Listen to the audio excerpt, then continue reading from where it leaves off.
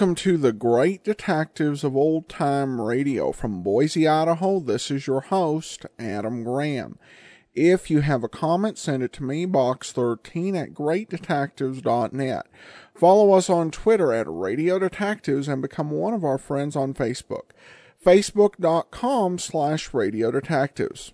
Well, before we do get started, I do want to encourage you to pick up your copy of my first detective novel, Slime Incorporated. We've got 4- and 5-star reviews on Amazon, and it's a nice mix of classic and modern style of detective fiction set against the backdrop of the Idaho governor's race. I think you'll enjoy it. It's available as a paperback or also as an ebook and now an audiobook. So pick up Slime Incorporated today.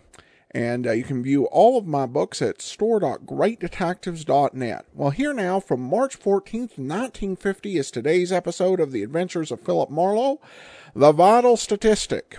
Get this and get it straight. Crime is a sucker's road. And those who travel it wind up in the gutter, the prison, or the grave.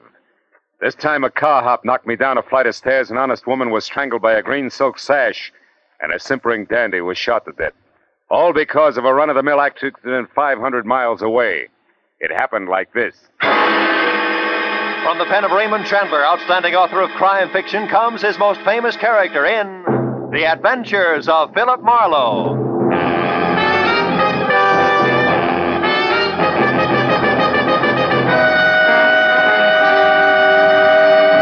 Now, with Gerald Moore, starred as Philip Marlowe, we bring you tonight's exciting story, The Vital Statistic.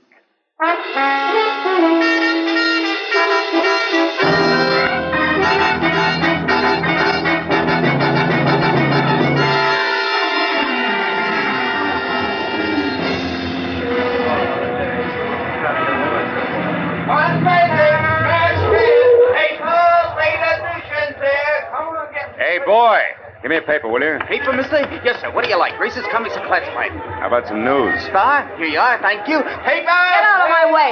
Hey, wait! Hey, take it easy. Drive away from here. Fast. Wait a minute. What is this? You've got to help me. I'm being followed. Oh, just a minute, sister. I think The you light's better tell... green. Drive, will you? Hurry, please. Okay. She was streamlined, from close-cropped hair the color of a smoky sunset to low-heeled slippers brocaded in bronze. And in between, a dress that conformed as close and smooth as lacquer on a Chinese vase. I made 4 turns in 4 blocks, then pulled into the curb and stopped. She stabbed a look at me with a pair of sharp, jade-green eyes that said life had always been nothing but a calculated risk. Then she stepped out of the car and smiled. You were a big help, brother. Thanks, and goodbye. Not just like that, baby. Come here. I don't like being left out on a limb. Now, look, you did me a favor, okay, but we drop it right here. It's trouble. You wouldn't like it. On the contrary, it's business, like keeping my own nose clean. I'm a private detective, but I didn't issue any invitation for you to jump into my car. A private detective? Yeah, who's chasing you, baby? The law? You can tell me out here on the street or inside over a drink. I'll take the drink. I need it. Maybe I need you, too. This might be a break. I'm Mrs. Terry LaBar, and you're, Marlowe, Philip Marlowe. Who are you running from, Mrs. LaBar? a woman in slacks. I don't know who she is or why she's following me, but every time I look back, she's there. This is the second day. Booth? Yeah, sure. Say, look, why haven't you talked it over with your local policeman? Are you working for me, private detective? It all depends. All right. I'm a merchant, Chinese silks. Not a little shop for 6% profit, but wholesale, quick, with cash at 40%. Uh-huh. So what's the point? No police. All it takes is a rumor of police, and I'll have doors closed on me from Seattle to Mexico. Good evening. May I get you something? A martini, please. Make it 2, waiter. Yes, sir. Right away. This gets us back to the woman in slacks, huh? Yeah. Here, Marlowe. 50 and 50. $100. I want you to locate that woman, find out who she is and why she's after me. Will you? Not without a few more facts. For instance, could she have some connection with your business? No. I have 2 men working with me. A strong one named Harlan Casey, who sees that my cash gets safely to where it's going. And a smart one named Joe Temple, who knows what to buy with it. She doesn't belong to either of them. Oh, you sure? Positive. Casey hates all women. Even me, I think. And Joe Temple, well, Joe's a wonderful guy. You hint like a woman falling in love with a fella named Joe Temple. Care to talk about it further? Why not? Temple and Casey have been in San Francisco all week on a deal. A big deal that'll make or break us. Every cent I have is tied up in it. Oh. Well, what about you and Joe Temple? Yeah. Well, perhaps this will explain. I planned to go away this weekend, but I changed my mind because I didn't want to miss his letters. I know it sounds funny, but it's true. Those must be some letters. They are. Like the one I got this morning. It's half business, all right. Complete account of how hard he and Casey worked for me yesterday in San Francisco. But the rest of it is to me. Personally. I don't want to sound old-fashioned, Mrs. LeBar, but what about... My husband? Yeah. That was a mistake I couldn't live with. One thing I can't stand, Marlowe, is being lied to. It leaves me vindictive. I'm suing for divorce right now. Vince LeBar is a human leech, as cold and spineless and parasitic as the real thing. Okay, but why would your hating your husband put a woman in slacks on your trail? I don't know. All right, Terry, I'll worry about that, too. Any idea where I can start? Just one. I pulled a switch on her yesterday, Marlowe, for about an hour. I trailed her to the corner of Wilshire and La Cienega, then lost her in traffic. There are several dancing schools around there. Is that worth anything? Maybe. What kind of car was she driving? We were both walking. She's tall and brunette, and I've seen toads with nicer eyes. Not enough. Can't guarantee anything. I'll keep my fingers crossed, Marlowe. Here, take the 100. Oh. Do what you can to report to me at my place, 204 Beechwood Circle. Okay? Pardon, sir. Your drinks. 2 martinis? Oh, thanks. Here. Oh, thank you, sir. To your success, private detective. To your health, silk merchant. Drink, Hardy.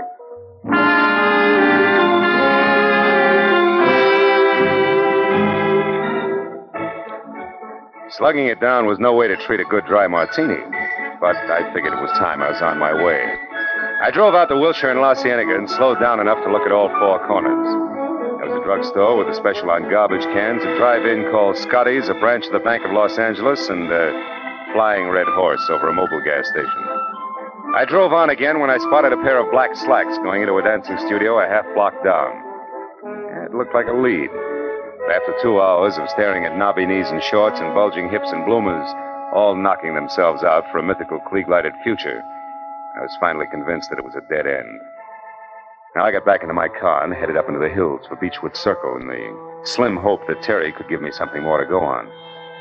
Her house at 204 was low and dainty and half hidden behind the tough, slender grace of a bamboo grove.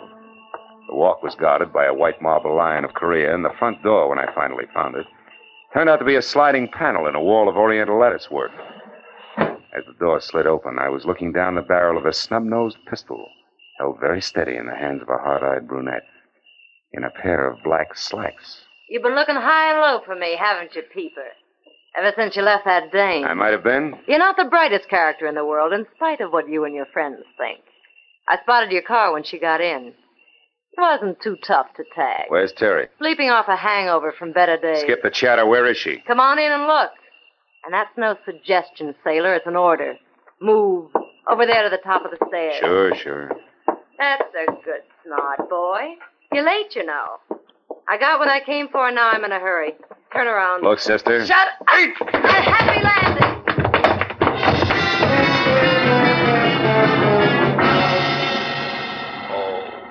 Oh, there were 10 stairs down to the basement. And with a shove reinforced by the 45, I hit all but the first 3. By the time I worked all the kinks out and was back upstairs again, she was gone.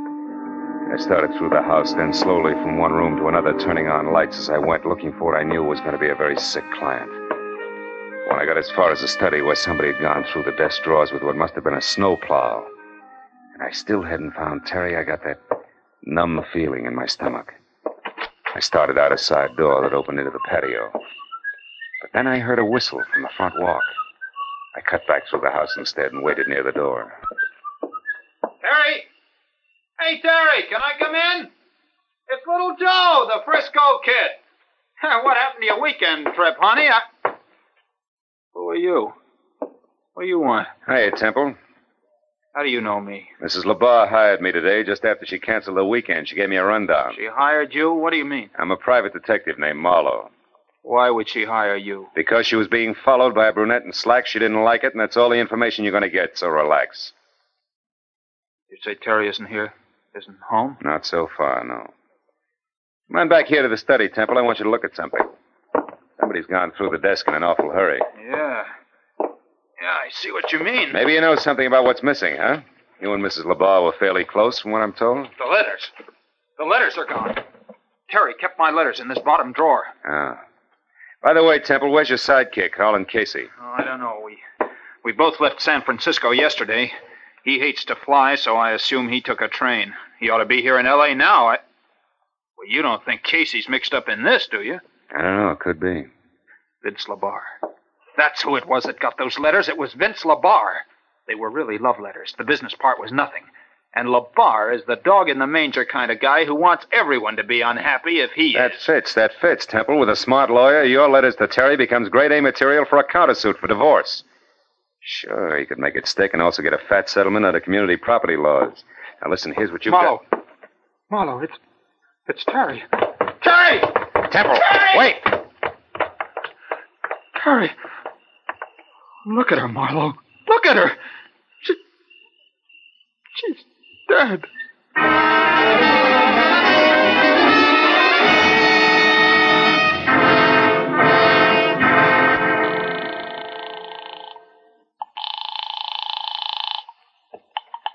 Lieutenant Matthews, homicide detail. Marlowe Matthews, there's a dead one out here. A woman. Got a pencil? Always. Go ahead, Marlowe.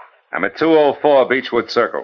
The woman was a client. Circle. Yeah, go on. She was strangled with a green silk sash from her loungy pajamas, Matthews, sometime within the last, I'd say, hour. Yeah. Her name was Terry LeBar. Hey, wait, Terry LeBar. Wait a minute, Marlowe. Listen, we got a teletype here from a sheriff in Empire, Oregon, come in 5 minutes ago. So? Oh, wait a minute. Yeah. Says some guy named Jess Freeman from L.A. was killed there this morning in a traffic accident, was loaded with big dough, but doesn't look the type. The only other identification on him was a business card from one Terry LeBar. Yeah. You got a helpful answer for that? Wait a minute.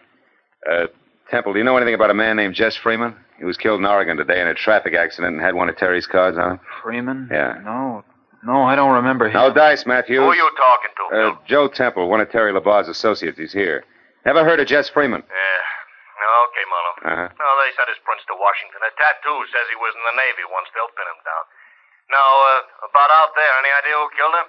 Yeah, maybe a brunette in slacks. I think I know where to find her. Well, that's dandy. Sit on it till we get there, Marlowe. Be right out. Wait a minute, Lieutenant. What? Look, right now it's only a hunch, but if I move fast and quiet, I might be able to develop it into something worthwhile, okay? Okay, but keep in touch, Phil. Yeah. I still can't believe it about Terry Marlowe. Now, look. Why don't you just go home and take it easy? I'll tell Lieutenant Matthews where he can find you, huh? Thanks.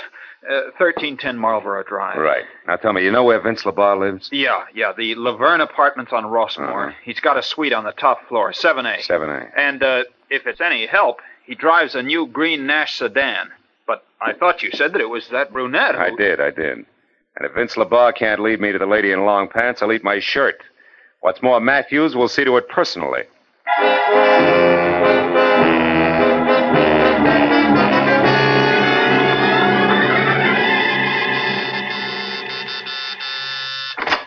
Yes, what do you want? Some quiet conversation with Vince LeBar. I'm Philip Marlowe, private detective. Oh, how exciting. Had I known you were coming, I'd have baked a cake. Oh, you're breaking me up. I was hired by your wife tonight. Get out Your of wife here. is dead, LeBar. She was murdered. Terry murdered? Yeah. Now, if you don't mind, I'll come in, huh? She was killed because of a packet of letters, LeBar. Oh, no. Kind that are a cinch to cause a big stir in anybody's divorce court. Stir big enough to swing a countersuit in your favor. I don't know what you're talking about. Letters. Joe Temple's letters to Terry, the ones you arranged to have stolen tonight. Oh, you must be crazy. Her death wasn't part of the plan, LeBar. That was one of those bum deals. A robbery that got out of hand, wound up as a murder. Oh, no, wait. Now, where is she, LeBar? Who's the brunette in slacks, and where do I find her? You get out of here or I'll have the police help you. Oh, shut up. You not only steal letters, but ashtrays, too, huh? Like this coy little number here at Doghouse. Scotty's Drive-In, Wilshire and La Cienega. Okay, LeBar, that's all. Stand still. Oh, now a gun, huh? They say you're yellow, LeBar, but you're not. You're just stupid. There's a terrace outside those doors, Marlowe. Those with the iron grill. Go on out there. Go on. I don't think Terry's dead, and I don't think she hired you. I think you're working for that lousy louse, Joe Temple, and if so, he'll need a battalion of private detectives before I'm through. You're through right now, LeBar. You're too dumb to see it. Go on. Clear over to the rail. Keep your back to me. It's 7 floors down, Marlowe, to a concrete driveway. Just in case you get jumpy.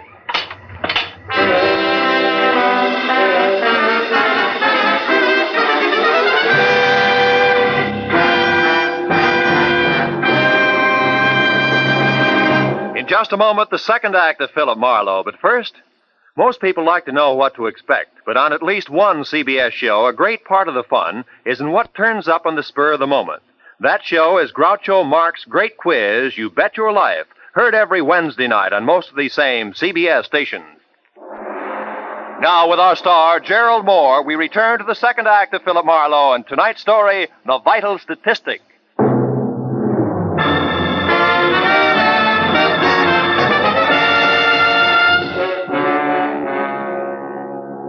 The moment Vince LeBar and the Courage caliber .32 he held in his right hand made it out of the apartment and on the run for the elevator, I kicked through the plate glass door. And I spent the next 2 minutes alternately swearing, straining, and nicking myself while I played contortionist. In and out of the fancy snake grill work on my wrought iron cage until finally I reached the inside handle. I was free out and over to the telephone in a big hurry. Because for my money, the icing on LeBar's voice left Joe Temple someplace on the short side. What the life insurance people call good risk. Hello? Marlowe, Temple, listen hard. Your life's in danger. What? LeBar, you had him tagged from the first. He's after those letters, all right. But what about the girl in slacks? Well, I think she might have a connection with a drive-in on Wilshire and La Cienega, a place called Scotty's Inn. I'm going to check it. Now, tell me, any word from Terry's muscle man yet? Harlan Casey? Yeah. No, nothing, Marlowe. But look, can't I meet you and talk to you? No. Vince LeBar had a gun and a short temper when he left here.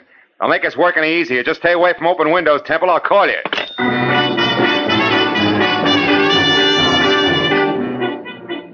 Scotty's Inn was eating on the run in the finest California tradition. A mammoth circle of steel under glass painted a dazzling yellow and blue, surrounded by a half a dozen cars containing teenaged couples with smudged lipstick and the giggles. The second after I pulled in and parked, something in slacks with false eyelashes, a waist you could span with a handcuff, and a fixed frontline chorus girl's smile flipped the card marked Ginger against my windshield. Handed me a menu that still had the froth from an earlier customer's milkshake in one corner. What'll it be, mister? Just coffee, Ginger. Cream? Information. Oh, it's you again. Huh? Look, baby, what I told you on the phone 10 minutes ago still goes, huh? About what? About Rose Facetta, the girl you described. Long black hair, a nice shape. You're infatuated, but you don't know the name and address. So I was nice. I gave the name, told you to look the address up in the phone book, period. Don't be so lazy, baby. Wait a minute, Ginger. I didn't call you before, but that dime cup of coffee will bring you a $10 tip if you tell me who did. Hey, you want the guy who called. I don't know any names, but you're not him. He didn't talk up like you do. But what's all the fuss, baby? Rose Facetta's got a guy. She's spoken for. Besides, a handsome fellow like you should... Sweetheart, this is business, strictly, believe me. Oh. What's the address? Come on. 2428 Havenhurst Drive, bottom floor. Thanks. Here's a 10 I promised you. No, never mind. The name was free to him, so why should I charge you? Besides... Decide what? I like the way you said sweetheart. Come on back sometime, will you, baby, when you want more than coffee? Okay. When I want more than coffee and less than murder, I will. Stay out of it, Ginger. It was definite double talk, but the effect was what I wanted. Ginger with mouth wide open and staring after me like my ears were on backward. That way, she might be scared out of making a simple curiosity-spiked telephone call to the popular Rose Facetta, which would trumpet my arrival loud, clear, and prematurely. 10 minutes later, I was parked away from number 2824, Havenhurst. As I got out of my car and started toward the place, I found Vince LeBar's green sedan on the opposite side of the street and carefully tucked into the shadows of a pair of long-haired pepper trees. It was a good time for me to be careful. So when I knocked on the front door, which showed yellow light at the threshold and was the starting point for something not too close to music, I did it with the butt end of my .38. Yeah, who is it? Ziggy, friend of Ginger's. She asked me to deliver you a message, Rose. Oh, all right. What's the message, friend? Why, you lousy... Don't try it, sunshine. There's no law against shooting ladies and knock you downstairs. Now back off. Come on, move, but not too far. For the moment, I want you in between me and Vince LeBar. Who? Look, Angel, it's all real plain. Those suitcases behind you there are packed. His car's outside. He's after the letters. Oh, no. There goes Vince now, Buster. Well, Peeper, your opener stinks. Get inside fast. Sure. Any place in particular, sailor? That chair near the desk. Keep your hands in your lap. Okay. If it'll please you, Mr. Detective, I'll be very glad to. After all, you're my guest, and I should be nice to you. Now we talk like a little lady, huh, Rose? Vince LeBar picked up the letters from you as scheduled, and you're getting ready to run because you killed Terry, and you'd rather not be around for the question and answer period, right? I didn't kill her. I just knocked her down. No. You didn't kill her. You just slowed down her breathing somewhat with a pajama sash. You're wrong, copper. I Skip it. Doesn't add any other way. Go on, answer it. Who is it? Mr. Shirley, what's going on in there, Miss Facetta? Landlord? No, the jerk who lives in the top half of this place, along with a few thousand Miss French Facetta, if you don't poodles. open this door, I'm going to call the police. I distinctly heard a noise, and I... Come on in, Mr. Shirley. Well, what? Well, what's going on in here? Who are you? Never mind that now. Get on the phone and call the police. Huh? Oh, yes, of course. Yes, certainly. Oh. Operator, I want the police. 2824 Havenhurst Look, Drive. hero, Yes. you're a little mixed up about some things. 2824. Yeah, and you're just a kid to straighten me out. Those letters you got at Terry's place were written by Joe Temple. All right. Was your boyfriend Vince heading for Temple when he left here? I can't. Try hard, sister. All right. Maybe you was. Now leave me alone. Not quite.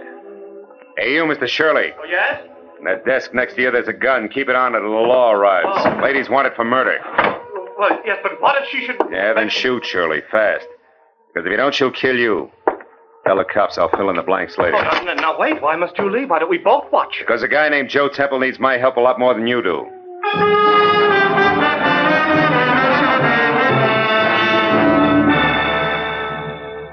The home address Temple had given me turned out to be lights in a quiet house on a quiet street named Marlowe. I was there out of my car and running for the front door when they came. I chucked my gun out of the holster, got close into the building, and moved up until I was on a line with a pair of half-open patio doors. And I saw something I hadn't expected.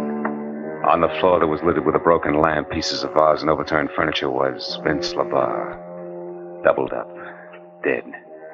And standing over him, his face the color of soft cement, a .32 dangling in his limp right hand, was Joe Temple. When he saw me, he tried to talk, but the words jammed in his throat. When I stepped into the room, he began to tremble. Marlowe, I shot him. I couldn't help it. He was gonna... Sit down, Temple. Get hold of yourself. You got any brandy around? Over on that table near the phone. No. He was out of his mind, Marlowe. An absolute maniac. He said he was gonna kill me. So you lunged for him, there was a fight, and you came up with the gun, huh? Yeah. And when he started for me again, I pulled the trigger. And then I did it again. And a third time. Yeah. Here. Drink this. He brought the letters back, Marlowe. They're inside on the floor where he threw them. He said they didn't mean anything anymore. That he and that girl in the slacks had taken care of Terry. Take it easy, Temple, easy. He seemed to go crazy. He said I was a wife stealer, the cause of his trouble, and that I deserved death. Well, that's when I jumped at him. It was terrible, Marlowe. Yeah. Well, between the two of us, we've just about got all the answers, which is usually a good time to call the police, huh? Oh, what do you mean, just about got all the answers, Marlowe? What else is there? Jess Freeman, the guy Lieutenant Matthews told us about when we were over at Terry's place, remember? Oh, yes, that traffic crash in Empire, Oregon. But why should that figure in this, Marlowe? It shouldn't, but I think it does. Homicide, Detective Lieutenant Matthews speaking. Marlowe Matthews, another dead one on the Terry LeBar case. Oh, no. Yeah, Vince LeBar, her husband, he was shot. Who did it, Marlowe, do you know? Yeah, a guy named Joe Temple. It was self-defense. We're coming in, Matthews. I'll take that gun, Temple. You get the letters. Let's go.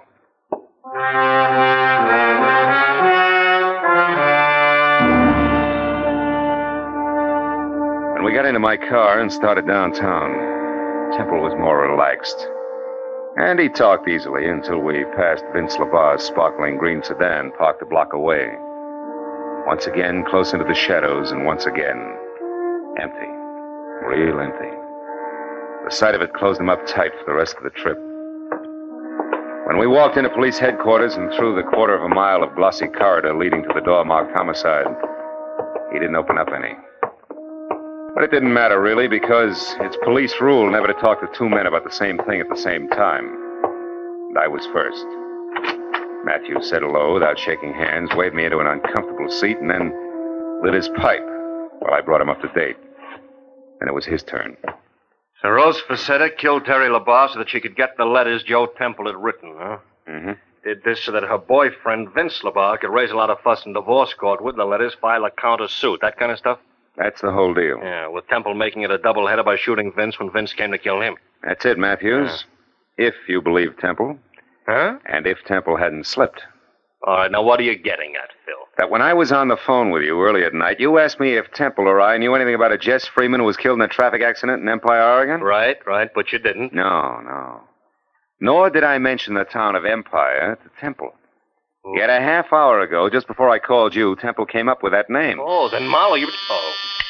Hold my calls, Mooney. Marlowe, you mean... I mean that Joe Temple killed Terry LaBarre. Rose just knocked her out and got the letters. Temple strangled her while she was still unconscious. Yeah, but why? Because a guy identified as Jess Freeman got himself killed in a traffic accident. So? A guy who I think was actually Harlan Casey, Terry's two-fisted assistant, who together with Joe Temple was crossing the boss lady. Yeah, but Marlowe... And that left Temple in a very hot spot. To save himself, he had to kill. Can you prove all this, Marlowe? No. Not a word of it. It's conjecture. But conjecture that fits, Matthews. Yeah. When Temple found Terry unconscious in the garden, that was his chance. He took it. Now, look, Phil, you're guessing at 90%. Sure, I'm guessing. But not in the dark. I know how these guys think and act. I've done too many cases not to know. Now, listen for a minute, will you, Matthews? Phil, I got Will you listen? facts. All right, okay. Now, look. Temple had to get those letters back, right? Yeah. And the last one in particular, because in the last one, this is the way it's got to figure. He had lied to Terry about being in San Francisco with Casey yesterday, when actually Casey was in Empire, Oregon. Yeah, when Casey was killed up there, the fact was bound to come out. Yeah, it's a good reason. Matthews, will you let me finish, please? All right, finish. Temple knew Terry would find out. He knew that she couldn't stand a liar and a partner who'd double-cross her. Temple knew that she'd get him and ruin him if it took her the rest of her life. So he came back to get the letter before she could read it, but she hadn't left town as planned, huh? Ironically enough, because she didn't want to miss one of his letters. Yeah, but look, I'm a policeman, Phil. I gotta have facts. All right. You're the policeman. You got labs and technicians. You'll get the facts. And I'll bet you it figures just like I say. Yeah, okay, Phil, okay. And another thing, Matthews. What? When you talk to Temple, who's holding the packet of letters now like a real good boy, yeah, you'll find the last one missing. It'll be in his pocket. I'll bet you on that. Well, that ought to do it, Lieutenant. Yeah, with one exception, Phil. Huh? How did Temple maneuver all this? Getting the letters from Rose Facetta, then setting up that self-defense deal. I don't know. But my guess is that Vince got the letters from Rose just before I arrived at her place. But when he got into his car... Oh, yeah. Temple was waiting, slugged him, drove back to his own house, dropped the body in the living room, shot him when he heard you coming? Something like that, Matthews. See if you can't get it out that way. Yeah, well, don't worry, Phil. If it's true, we'll get it out. It'll be true. Oh, now would you ask Mr. Temple to come in, please, Mr. Marlowe? I'll be glad to, Lieutenant. Say, Temple, Lieutenant, I'd like to see you. All right, Marlowe. I think I can speak coherently now. Good. They like to get the facts straight in there. Go ahead. Yes, of course. Good night, Marlowe, and thanks for your help. Oh, good evening, Mr. Temple. Sit down. And start talking.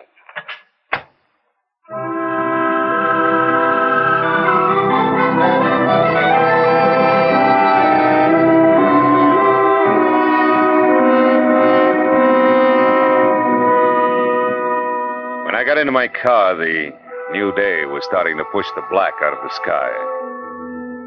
And the early morning air smelled fresh and cool and clean. Yeah, the whole night had been confused and complicated. But I knew that by the time Matthews had finished with Temple, there'd be no questions left unanswered. That would be great, wouldn't it? If everything could be that way.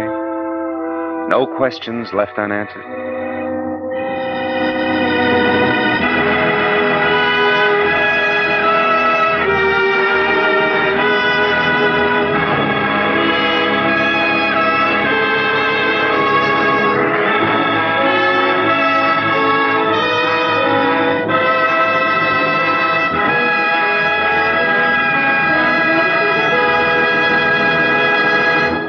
Adventures of Philip Marlowe, bringing you Raymond Chandler's most famous character, star Gerald Moore, are produced and directed by Norman MacDonald and are written for radio by Robert Mitchell and Gene Levitt.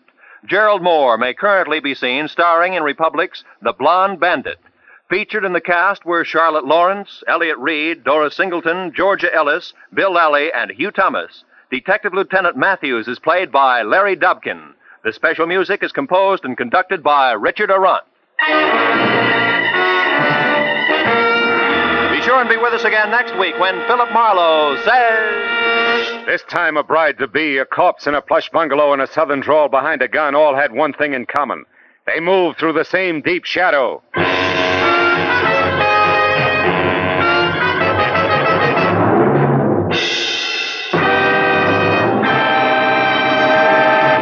remember, you'll find George Burns and Gracie Allen and their good friend Bill Goodwin here on most of these same CBS stations every Wednesday night in the half hour following the Bing Crosby Show. This is Roy Rowan speaking. Now, stay tuned for Pursuit, which follows immediately. This is CBS, where Burns and Allen are heard every Wednesday night, the Columbia Broadcasting System.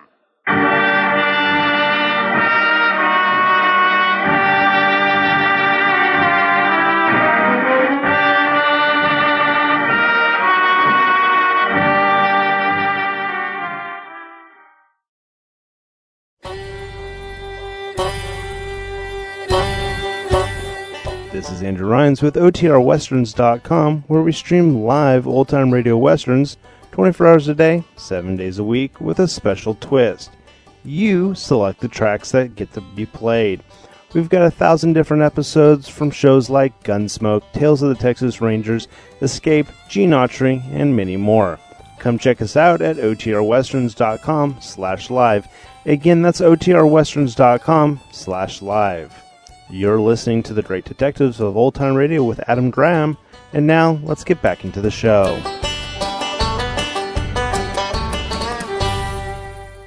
Welcome back. Well, a somewhat more sedate reveal of the murderer in some ways makes a lot more sense than usual when Marlowe will reveal what he knows, or, not just Marlowe, but there are a wide variety of different detectives who will basically tell what they know and put their lives in peril. Marlowe really does the smart thing, just pretends that he's totally been taken in, and then once he gets into headquarters, then he reveals to the police that he's actually wise to what's going on. But at any rate, that will do it for today. Join us back here tomorrow for an episode of Nick Carter, and next Wednesday, it's another episode of The Adventures of Philip Marlowe. In the meantime, send your comments to box13@greatdetectives.net. Follow us on Twitter at Radio Detectives and become one of our friends on Facebook, facebook.com/Radio Detectives. From Boise, Idaho, this is your host, Adam Graham, signing off.